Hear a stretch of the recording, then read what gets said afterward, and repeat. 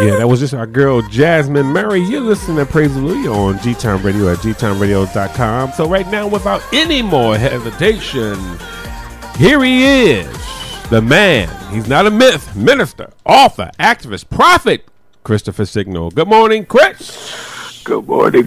How both of y'all doing this morning? Oh, we good, man. We good. Good to hear your voice, brother.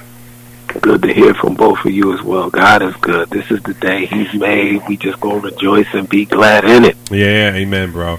I was in the gym at 5 o'clock this morning, getting it in 5 a.m. Hey man, you know what? Now you trying to make me feel bad. You better leave me alone.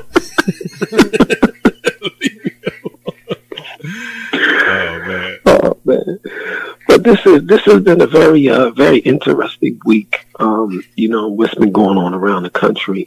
couple things we want to point to is recently this week, President Trump, he released several records from when John F. Kennedy was assassinated. You know, a lot of times when a person is killed or when something is done, courts will order that certain records are sealed for 30, 40, and 50 years.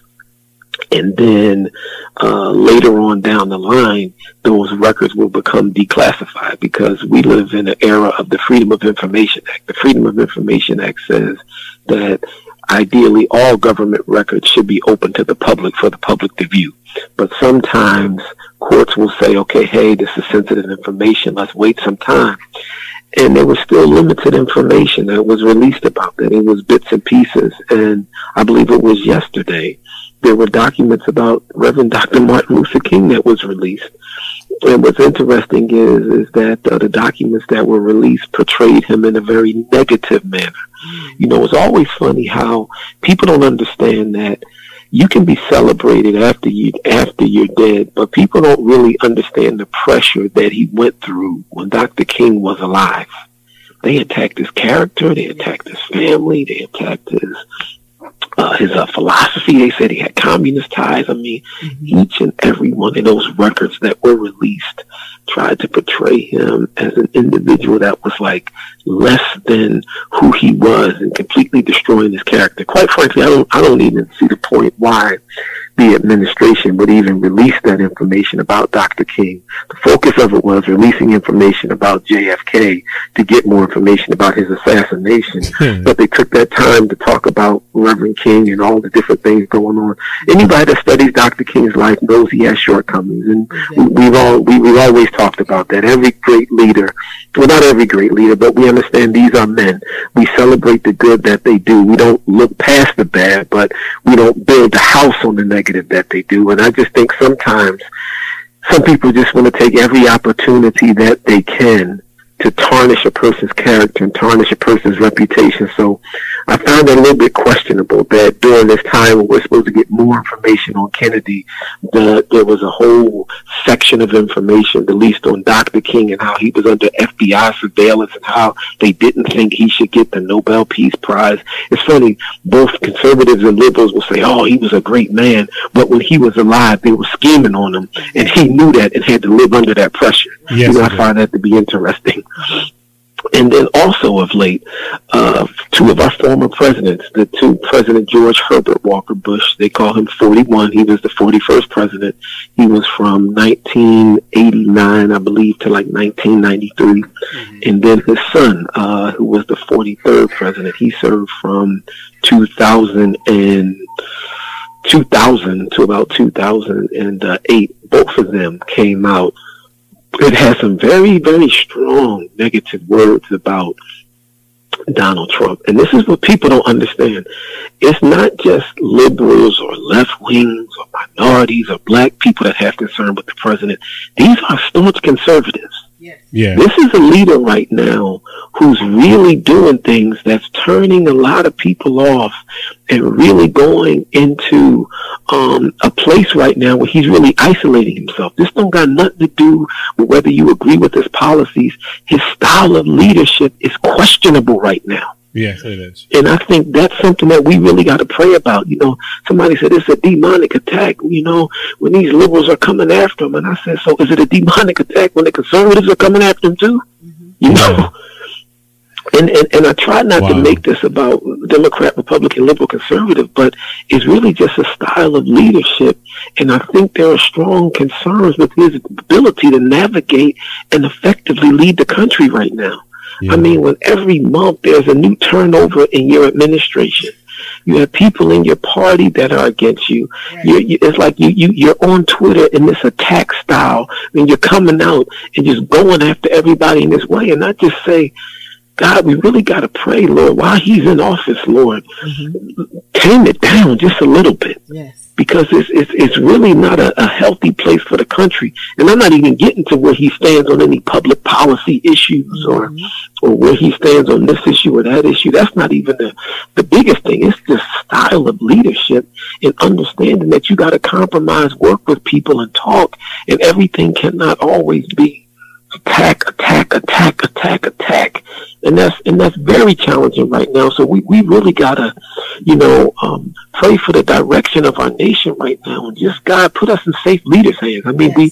we lived through Ronald Reagan, which was extreme conservatism, and then we had liberalism. But at least in both sides, even if you disagreed with Ronald Reagan on a lot of issues as a conservative, his style, I mean, there was still like a certain respect for the office of president that I don't think Donald Trump is exuding right now. And I think that's what's very discouraging and very concerning right now at this point. We also find out one other thing that really caught my attention this week was in 2016. They found out that there was a lot of backroom dealing going on in the party, which is why Hillary Clinton came to the top of the ticket, because there were many people on the Democratic side that were supporting Bernie Sanders. And polls had Bernie Sanders actually beating Donald Trump in the general election.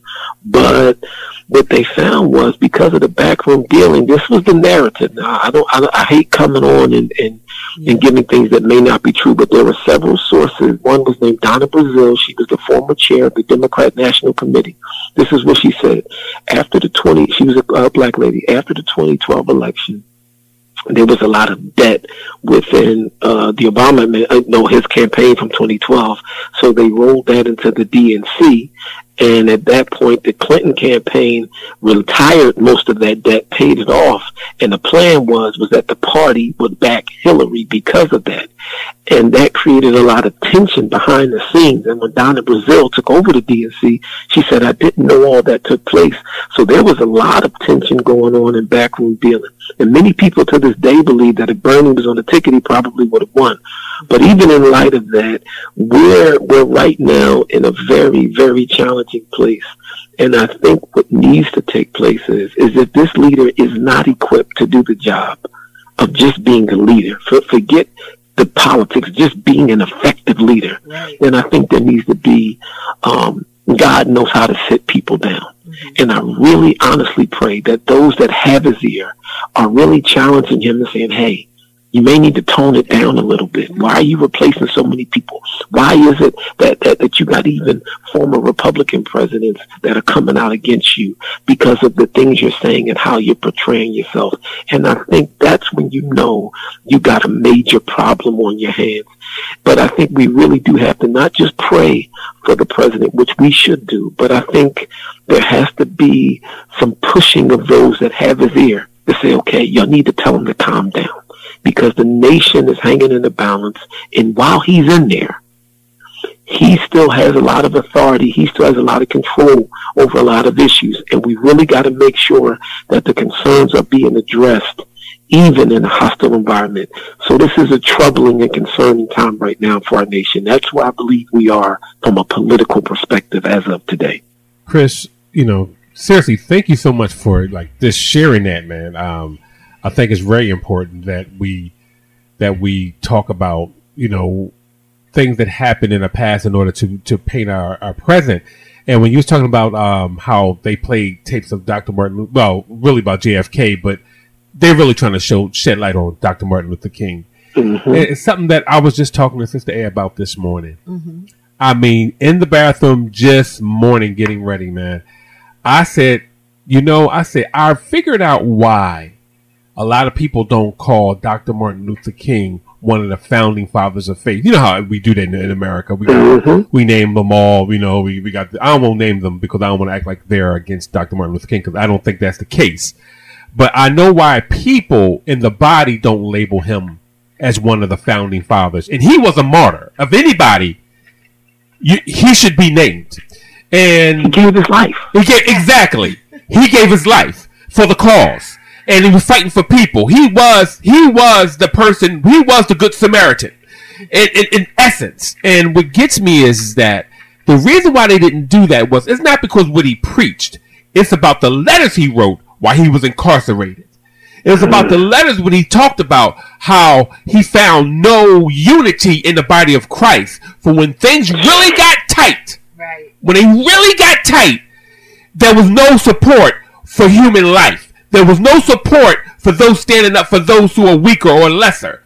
Not when he was found doing the epitome of his whole call. When he was found locked up in chains and bound, we read Paul's letters. We read when Peter was in jail. We read, Shadrach, Meshach, and Abednego. But when we find Dr. Martin Luther King, what we do is we turned our ear and they turned their hearts, and that's why they never name him. They always label him as a civil rights activist. They never label him as one of the founding fathers of faith coming up in America. And that's why I truly believe, man, God would have to tell me to convince me otherwise. I'm telling you, man. No, go ahead, I'm sorry. What you're saying is what you're saying is so powerful. In the letter he wrote from Birmingham, he was sitting in the jail in Birmingham, down south, fighting the Ku Klux Klan, fighting the White Citizens Council. This is what he said. He said, the greatest threat right now to hurting our country, he said, is not the Ku Klux Klan or the White Citizens Council. And they were another extremist, segregationist, racist organization. He said the greatest threat to our country is Christians who don't say nothing. Think about that. He's in the South fighting against the Ku Klux Klan, and they're burning churches and torturing people and killing little boys. And he said, they're not the problem. He said the problem is Christians that seeing what's going on and they're saying, well, we disagree, but not right now, or we don't like the way you're doing it. And that's the same thing that's happening now. Many people see the injustices that are going on and they say, well, it's wrong, but I don't like the way you're going at it. So what are you doing about the problem? Exactly. You're spending more energy criticizing my approach to addressing this challenging to you doing anything. And that's people really don't understand the persecution that he went through. And I firmly believe that some people, God doesn't give long life. He had 39 years. Dr. King only lived to be 39 years old. Jesus lived to be 33 years old.